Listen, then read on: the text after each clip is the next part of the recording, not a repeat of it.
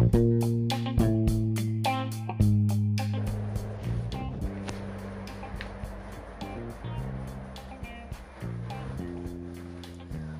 வணக்கம். இன்றைக்கி இந்த கேட்பொழியில் நாம் பார்க்க போகிறது ஒழுங்கற்ற வடிவமுடைய பொருள்களினுடைய பரப்பளவை எப்படி கண்டுபிடிக்கிறது அப்படின்னு.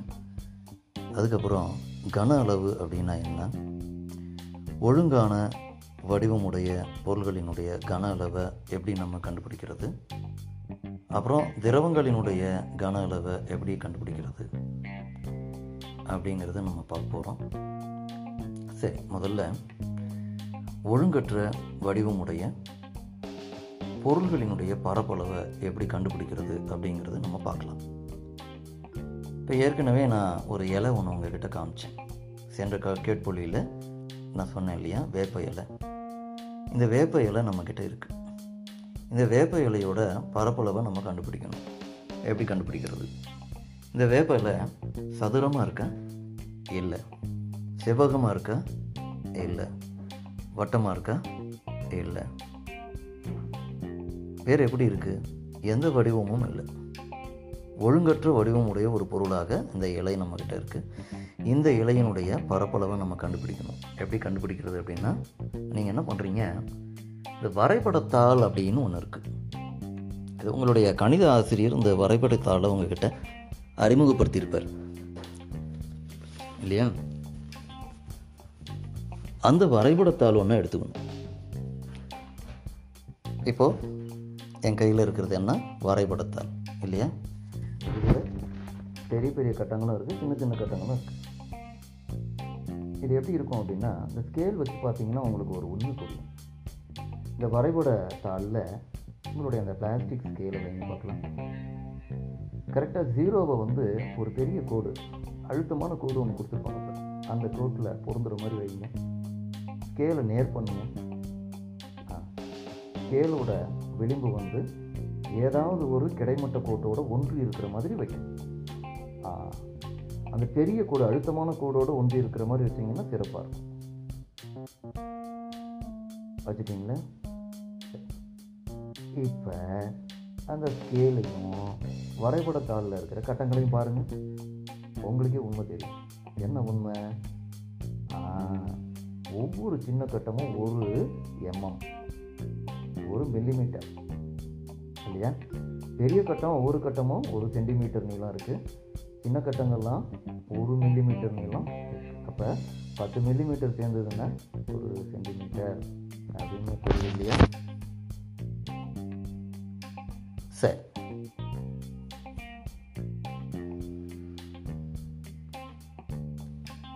இப்போது உங்களுக்கு தெளிவாக புரிஞ்சிருக்கும்.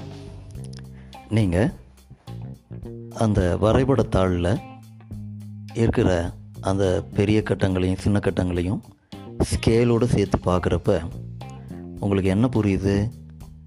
ஒவ்வொரு சின்ன கட்டமும் 1 மில்லிமீட்டர் நீளமுடையது அப்படின்னு தெரியுது.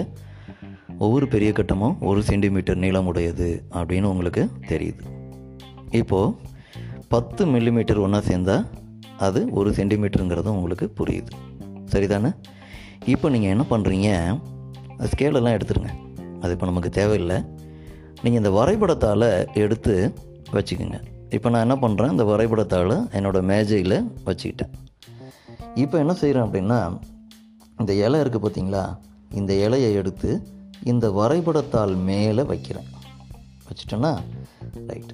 இலையை கொஞ்சம் அப்படி இப்படி அட்ஜஸ்ட் பண்ணி அமுக்கி அந்த இலையினுடைய பரப்பு இந்த காகிதத்தினுடைய அந்த வரைபடத்தாளினுடைய பரப்போட ஒன்றுற மாதிரி நம்ம வச்சுக்கிட்டு அந்த கூராக சீவி இருக்கிற பென்சிலை கொடுப்பா.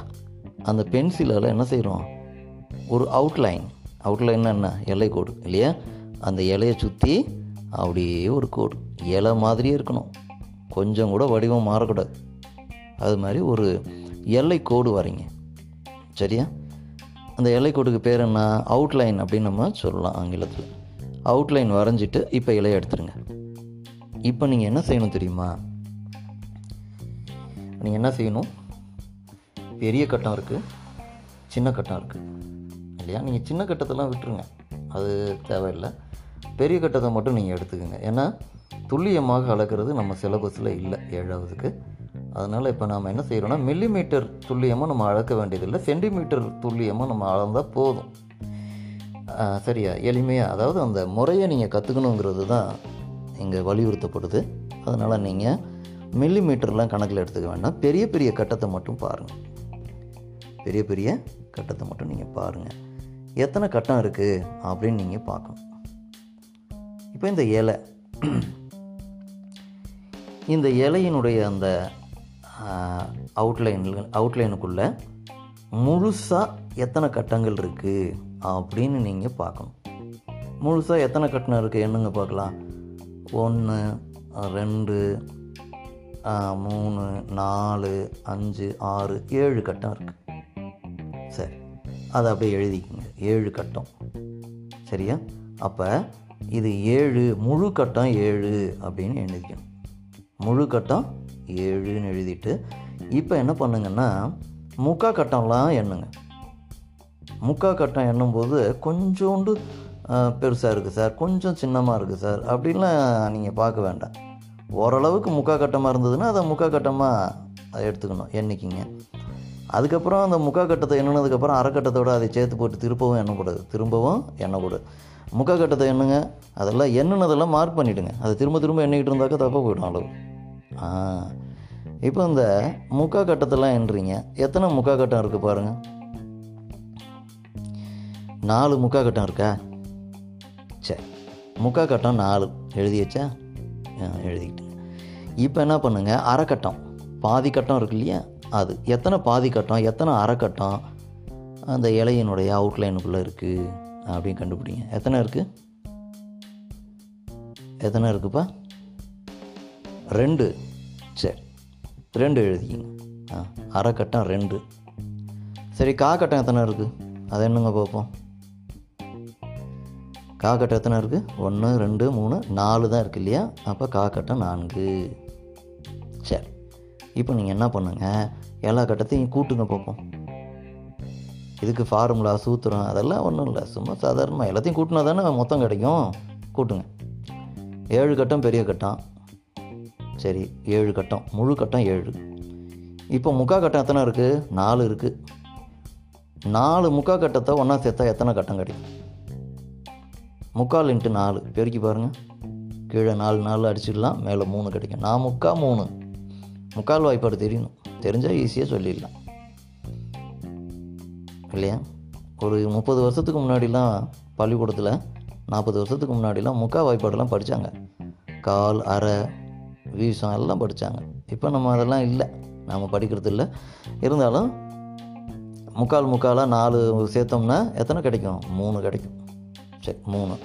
ஏற்கனவே 7 இருந்துச்சு, இப்போ ஒரு 3, மொத்தம் 10 ஆயிடுச்சு. சரி, இப்போ அரைக்கட்டம் எத்தனை இருந்தது? 2 அரைக்கட்டம் இருந்தது. சரி, 2 அரைக்கட்டம் சீக்கிரம் எவ்வளோப்பா? 1 இல்லையா? சரி, அப்போ 10 + 1 11. இப்போ கடைசியில் காக்கட்டம் பார்த்தோம் இல்லையா? காக்கட்டம் எத்தனை இருந்தது? 4 காக்கட்டம் இருந்துச்சு. சரி, 4 கால் சீக்கிரம் எவ்வளவு? காக்கா ரூபா, 4 கார் ரூபா, 25 பைசா 4 இருந்தால் எவ்வளோ? 1 ரூபா சொல்லும் இல்லையா? அப்போ 4 1. அப்போ 4 காக்கட்டம் 1 முழு கட்டம், அதையும் கூட்டிக்கிங்க. மொத்தம் எவ்வளோ வருது? 12. அப்போ 12ங்கிறது அது என்ன? அது 12ங்கிறது முழு கட்டம். முழு கட்டத்தினுடைய நீளம் எவ்வளவு? சென்டிமீட்டர். அதானே முழு கட்டத்தினுடைய நீளம் சென்டிமீட்டர். பெரிய கட்டத்தை தான் நம்ம முழு கட்டமாக எடுத்துட்டோம். பெரிய கட்டத்தோட நீளம் சென்டிமீட்டர், 1 சென்டிமீட்டர். அதனால் இப்போ எத்தனை சென்டிமீட்டர் இருக்குங்கிறீங்க? 12 சென்டிமீட்டர். 12 சென்டிமீட்டர் அது பரப்பளவு இல்லையா? கட்டம் தானே நம்ம எண்ணணும். 12 கட்டம். கட்டம்னாக்கா அது சென்டிமீட்டர் கிடையாது, 2 பக்கம் சென்டிமீட்டர் இல்லை, சென்டிமீட்டர் × சென்டிமீட்டர். அப்போ சதுர சென்டிமீட்டர். ஏன்னா சதுர கட்டம் தானே நம்ம என்னன்னா, அதனால் சதுர சென்டிமீட்டர். 12 சதுர சென்டிமீட்டருங்கிறது தான் இலையினுடைய பரப்பளவு. ரொம்ப சிம்பிளாக இருக்க. ரைட், இந்த மாதிரி நம்ம என்ன செய்யலாம், ஒழுங்கற்ற பொருள்களினுடைய பரப்பளவை நம்ம கண்டுபிடிக்கலாம். சரி, அடுத்தபடியாக நம்ம பார்க்க போகிறது கன அளவு. கன அளவுனா என்ன? கன அளவுனா என்னென்னு போன வருஷமே நான் சொல்லியிருக்கிறேன். நீங்கள் ஞாபகத்துக்கு கொண்டுகிட்டு வரணுன்னாக்கா நீங்கள் மறுபடியும் 6ஆம் வகுப்பு கேட்பொலிகளை கேட்டிங்கன்னா நீங்கள் தெளிவாக புரிஞ்சுக்கலாம். சுருக்கமாக சொல்கிறேன் பாருங்கள். கன அளவு எப்படி கண்டுபிடிக்கிறது அப்படின்னா, நீளத்தையும் அகலத்தையும் உயரத்தையும் பெருக்குனா நமக்கு கிடைக்கிறது கன அளவு. கன அளவுனா என்ன அப்படின்னு முன்னாடியே சொன்னேன் உங்களுக்கு. சென்ற கேட்பொலியில் கூட நான் சொன்னேன். என்னது கன அளவுங்கிறது என்ன, ஒரு முப்பரிமாண சூழலில் ஒரு பொருள் எவ்வளவு இடத்த அடைச்சிக்குதோ அதுக்கு தான் கன அளவு, அந்த பொருளினுடைய கன அளவு அப்படின்னு சொல்லி நான் சொன்னேன் இல்லையா. சரி, கன அளவு கண்டுபிடிக்கிறது எப்படின்னா, நீளம் இன்ட்டு அகலம் இன்ட்டு உயரம் அப்படிங்கிறத நம்ம மனசில் வச்சுக்கணும். இதை இன்னும் நம்ம டீப்பாக உயர் வகுப்பில் பார்க்கலாம். ரொம்ப சிம்பிளான கான்செப்ட் தான் அது. இப்போ நம்மக்கிட்ட ஒரு கனசதுரம் இருக்குது. அந்த கனசதுரத்தினுடைய கன அளவு கண்டுபிடிக்கிறது மட்டும்தான் நம்ம புத்தகத்தில் கொடுத்துருக்குறாங்க 7ஆவதுக்கு. மற்றபடி உருளையினுடைய கன அளவு, கோலத்தினுடைய கன அளவில் நீங்கள் அப்புறம் பார்த்துக்கலாம். சரியா? ரைட். இப்போ நீங்கள் என்ன பண்ணுறீங்க அப்படின்னா, ஒரு கனசதுரத்தினுடைய கன அளவு எப்படி கண்டுபிடிக்கிறது அப்படின்னு பார்ப்போம். இப்போ கனசதுரத்துக்கு என்னென்ன இருக்கும்? நீளம் இருக்கும், அகலம் இருக்கும், உயரம் இருக்கும். மூணையும் பெருக்குங்க. நீளம் இன்ட்டு அகலம் இன்ட்டு உயரம். அதுதான் கன அளவு. கனசதுரத்தின் கன அளவு நீளம் இன்ட்டு நீளம். அவ்வளோதான். இப்போ 5 சென்டிமீட்டர் இருக்குதுன்னு வச்சுக்கோங்க. எப்படி போடுவீங்க கணக்கு? கனசதுரத்தின் நீளம் 5 சென்டிமீட்டர் அப்படின்னா அதனுடைய பரப்பு கன அளவு என்ன? கனசதுரத்தின் கன அளவு ஈக்குவல் டு நீளம் இன்ட்டு நீளம். 5 centimetre into 5 centimetre into 5 centimetre. 5 25, 25 125 centimetre கன சென்டிமீட்டர். அவ்வளோதான். 125 கன சென்டிமீட்டருங்கிறது தான் சரியான வீடு. அடுத்து நம்ம என்ன செய்கிறோம் அப்படின்னா, இந்த உருளையினுடைய கன அளவு எப்படி கண்டுபிடிக்கலாம் அப்படி நம்ம பார்ப்போமா? அதுக்கு முன்னாடி இந்த கனசதுரத்தினுடைய கன அளவை வேறு மாதிரி எப்படி விளக்கலாம் அப்படின்னு பார்ப்போம். இப்போ கனசதுரத்தினுடைய கன அளவு கண்டுபிடிக்கும் போது முதல்ல என்ன செஞ்சோம்? நீளம் இன்ட்டு நீளம்னு ஃபார்முலா எழுதணும். 2 மட்டும் எடுத்துக்கங்க. நீளம் இன்ட்டு நீளம். அது என்னது? அது அடியில் உள்ள பரப்பளவு இல்லையா? அடியில் சதுரமாக தானே இருக்குது கனசதுரம். அடியில் உள்ள நீளம் இன்னொரு நீளம். உயரத்தை நம்ம விட்டுட்டோம் இல்லையா? உயரத்தை விட்டுட்டு எழுதணும்னா அதுக்கு பேர் பரப்பளவு. அடிப்பரப்போட உயரத்தை பெருக்கிறோம். அப்படி வச்சுக்கோங்க. அடிப்பரப்பு நீளம் இன்ட்டு நீளம், உயரமும் நீளம். அதனால நீளம் இன்ட்டு நீளம்னு எழுதணும் கனசதுரத்துக்கு. ஆனால் உருளைக்கு அப்படி இல்லை. உருளைக்கு உயரம் வேறு மாதிரி இருக்கும். அடிப்பரப்பளவு அடியில் வட்டமாக இருக்கும். சதுரமாக இருந்தால் தானே நீளம் ஆகலாம். உருளைக்கு எப்படி இருக்கும்? வட்டமாக இருக்கும். வட்டமாக இருந்தால் நம்ம எப்படி கண்டுபிடிக்கிறது? வட்டத்தினுடைய பரப்பளவு கண்டுபிடிங்க. அடிப்பரப்பளவு. உருளையினுடைய அடிப்பரப்பளவு கண்டுபிடிங்க. இப்போ கனசதுரத்துக்கு கனசதுரத்தின் அடிப்பரப்பளவு கண்டுபிடிச்சோம். நீளம் இன்ட்டு நீளம். அதோட உயரத்தை பெருக்கணும், நீளத்தை பெருக்கணும். அதனால் உங்களுக்கு கிடைச்சது கன அளவு. இங்கே என்ன செய்கிறோம்னா, நீளம் கிடையாது, அகலமும் கிடையாது, உயரம் தான் இருக்குது.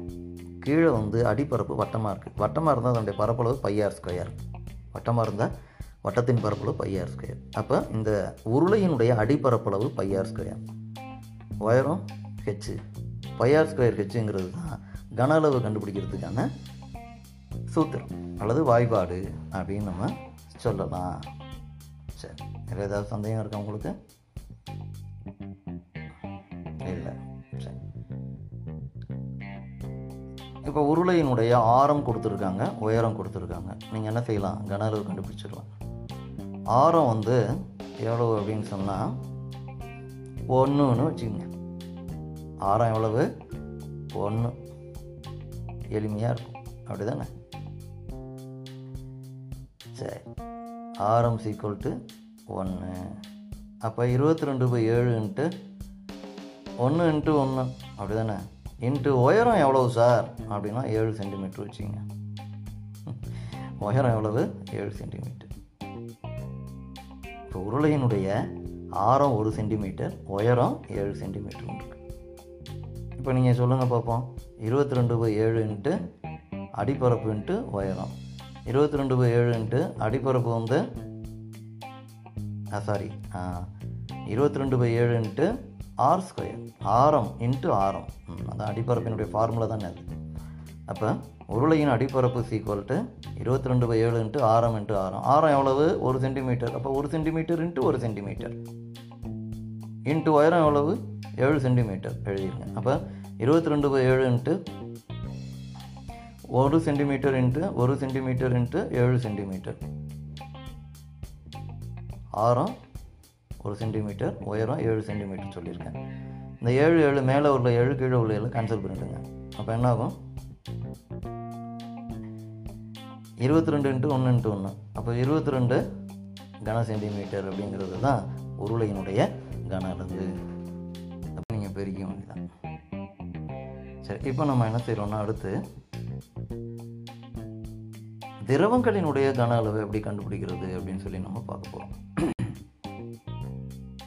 இது வரைக்கும் நம்ம என்ன பார்த்தோம்? ஒழுங்கான வடிவமுடைய பொருள்களினுடைய கன அளவை கண்டுபிடிக்கிறது எப்படின்னு பார்த்தோம். ஒழுங்கான வடிவமுடைய பொருள்கள் என்னென்ன பார்த்தோம்? கனசதுரம், உருளை, அதுக்கப்புறம் என்ன பார்த்தோம்? கோளம் பார்த்தோம் இல்லையா? சரி, அடுத்தபடியாக இப்போ நம்ம பார்க்க போகிறது என்னென்னா, திரவங்களின் கன அளவை எப்படி கண்டுபிடிக்கிறது அப்படின்னு சொல்லி நம்ம பார்க்க போகிறோம். திரவங்களின் கன அளவை எப்படி கண்டுபிடிக்கிறதுனா, திரவங்களின் கன அளவை அளவு ஜாடிகள் மூலமாக நம்ம கண்டுபிடிக்கலாம். 7ஆம் வகுப்பில் மிக தெளிவாக இருக்குது. நீங்கள் 7ஆம் வகுப்பு கேட்பொழியை நீங்கள் கேட்டிங்கனாக்கா ரொம்ப தெளிவாக நீங்கள் அதை புரிஞ்சுக்கலாம். அளவு முகவைகள் அப்படின்னு இருக்குது. அந்த அளவு முகவைகளை பயன்படுத்தி நம்ம என்ன செய்யலாம்? திரவங்களின் கன அளவை கண்டுபிடிக்கலாம். திரவங்களுடைய கன அளவை எப்படி சொல்லுவோம்? 1 லிட்டர், 2 லிட்டர், 3 லிட்டர் அந்த மாதிரி நம்ம சொல்லுவோம். இந்த திரவங்களின் கன அளவை கண்டுபிடிக்கிறதுக்கு நிறைய உபகரணங்கள் இருக்குது. ஒன்று பார்த்திங்கன்னா அளவு ஜாடி, இன்னொன்று அளவு முகவை. பால்காரரெல்லாம் பயன்படுத்துவார் இல்லையா? அது மாதிரி லிட்டர் முகவை, அரை லிட்டர், 1 லிட்டர் முகவைலாம் அவர்கிட்ட இருக்கும். 200 ml முகவை அவர்கிட்ட இருக்கும். 50 ml முகவை அவர்கிட்ட இருக்கும். 1/4 லிட்டர் பால் வேணும்னா 200 ml பால் கொடுப்பாரு. அதுக்கப்புறமா ஒரு 50 ml பால் தனியாக அளந்து கொடுப்பாரு. மொத்தம் 250 ml ஆகிடும். அந்த மாதிரி. இப்போ அடுத்து இன்னும் நிறையா இருக்குது. ஆய்வகங்களில் நாம் திரவங்களின் கன அளவை அளக்கிறதுக்கு என்ன வச்சுருக்கோம் அப்படின்னா, கூம்பு குடுவைன்னு வச்சுருக்கிறோம். இந்த கூம்பு குடுவையில் ஒரு குறிப்பிட்ட அளவு திரவத்தை அளந்து எடுக்கலாம்.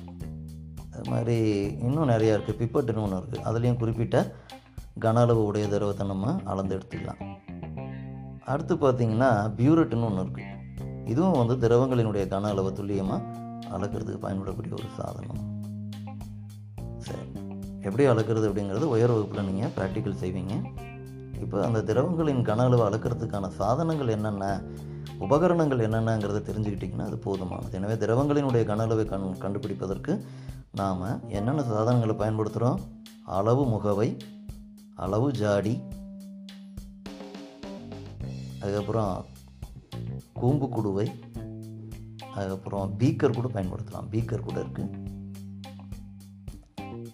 அதுக்கப்புறம் பியூரெட், அதுக்கப்புறம் பிப்பெட். இப்படி இந்த பொருள்களை நம்ம இந்த சாதனங்களை பயன்படுத்தி திரவங்களின் கன அளவை கண்டுபிடிக்கலாம். சரி, திரவங்கள் ஓகே. இப்போ ஒழுங்கற்ற வடிவமுடைய பொருளினுடைய கன அளவை எப்படி கண்டுபிடிக்கிறது அப்படிங்கிறது அடுத்த கேள்வியாக இருக்குது. இதையும் நம்ம பார்த்துருவோம். ஒழுங்கற்ற வடிவமுடைய ஒரு பொருளினுடைய கன அளவை எப்படி கண்டுபிடிக்கிறது? இப்போ இந்த நம்ம பையன் என்ன பண்ணியிருக்கிறான், அங்கேருந்து ஒரு கல் எடுத்துகிட்டு வந்துருக்கிறான். விளையாட்டு மைதானத்திலேருந்து ஒரு கல் எடுத்துகிட்டு வந்திருக்கான். அது பார்த்திங்கன்னா கரடு முரடாக இருக்குது. இந்த கல் கனசதுரமாகவும் இல்லை, கன செவ்வகமாகவும் இல்லை, இல்லையா, உருளையாகவும் இல்லை, கோலமாகவும் இல்லை, இப்படி கண்ணா பின்னான்னு ஒரு ஷேப்பில் இது இருக்குது. இதை கன அளவுக்குலாம் நம்ம என்ன செய்ய முடியாது? ஃபார்முலாலாம் பயன்படுத்த முடியாது, சூத்திரம்லாம் பயன்படுத்தி கண்டுபிடிக்க முடியாது. அப்போ இதுக்கு நம்ம என்ன செய்கிறது அப்படின்னு சொன்னால், இது நீங்கள் ஒரு நூலில் கட்டி தொங்க விட வேண்டியதான் இல்லையா? நூலில் கட்டி தொங்க விட்டுட்டு, இதோ பார்த்தீங்களா, இதுக்கு பேர் என்னது? அளவு ஜாடி அப்படின்னு. இது பேர் என்னது? அளவு ஜாடி. இந்த அளவு ஜாடியை வச்சுட்டு தான் இதை அளக்க போகிறோம். இதனுடைய கன அளவை கண்டுபிடிக்க போகிறோம். எப்படி சார் அப்படின்னா, இந்த அளவு ஜாடியில் பாருங்கள், அளவுகள் குறிக்கப்பட்டிருக்கு. கீழே இருந்து பாருங்கள் எப்படி அளவுகள் குறிச்சிருக்காங்கன்னு பாருங்கள்.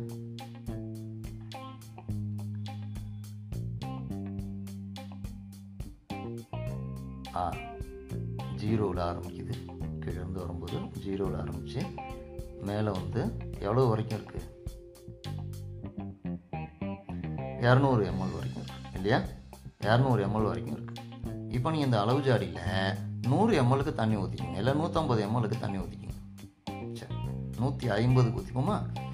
150 ml தண்ணி ஊற்றிட்டோம். இப்போ முக்கால் அளவுக்கு என்ன இருக்குது? தண்ணி இருக்குது. இப்போ இந்த அளவு ஜாடியில் என்ன செய்வீங்க? இந்த கல்லை நூலில் கட்டியிருக்கோம் இல்லையா, இந்த கல்லை உள்ளே விடுங்க, மூழ்கிற மாதிரி விடுங்க. இப்போ தண்ணி நீர்மட்டம் என்ன பண்ணுது? மேலே வருதா? மேலே வந்துடுச்சு. எவ்வளோ மேலே வந்திருக்கு? அந்த அளவு குறிங்க பார்ப்போம். முன்னாடி எவ்வளோ இருந்தது? 150. இப்போ எவ்வளவுக்கு வந்திருக்கு? 175. சரி, இப்போ கல்லை எடுத்துருங்க வெளியில். இப்போ நீங்கள் பாருங்கள், இந்த கல் உள்ளே போனதுனால தான் இந்த நீர் மட்டம் உயர்ந்தது. இப்போ நீங்கள் என்ன புரிஞ்சுக்கிறீங்க இதிலேருந்து? இந்த 175லேருந்து 150 கழிங்க, எவ்வளோ வருது? 25. அதுதான் கல்லினுடைய கன அளவு. அதுதான் இல்லையா? கல்லை கட்டி தொங்க விட்டதுனால தான் நீர்மட்டம் வந்து என்ன பண்ணுச்சு? மேலே வந்தது. அதனால் கல்லினுடைய கன அளவுக்கு சமமான கன அளவு உடைய தண்ணீரானது மேலெழும்பி வந்தது அப்படின்னு நம்ம தெரிஞ்சுக்கிறோம். சரி, இந்த மாதிரி நம்ம ஒழுங்கற்ற பொருள்களினுடைய கன அளவை நம்ம கண்டுபிடிக்கலாம். இப்போ இதுவரை நம்ம பார்த்தது ஒழுங்கற்ற வடிவமுடைய பொருளினுடைய பரப்பளவு கண்டுபிடிக்கிறது எப்படின்னு பார்த்தோம். கன அளவு அப்படின்னா என்ன அப்படின்னு பார்த்தோம். வெவ்வேறு பொருள்களினுடைய கன அளவை எப்படி கண்டுபிடிக்கிறது அப்படிங்கிறது பார்த்தோம்.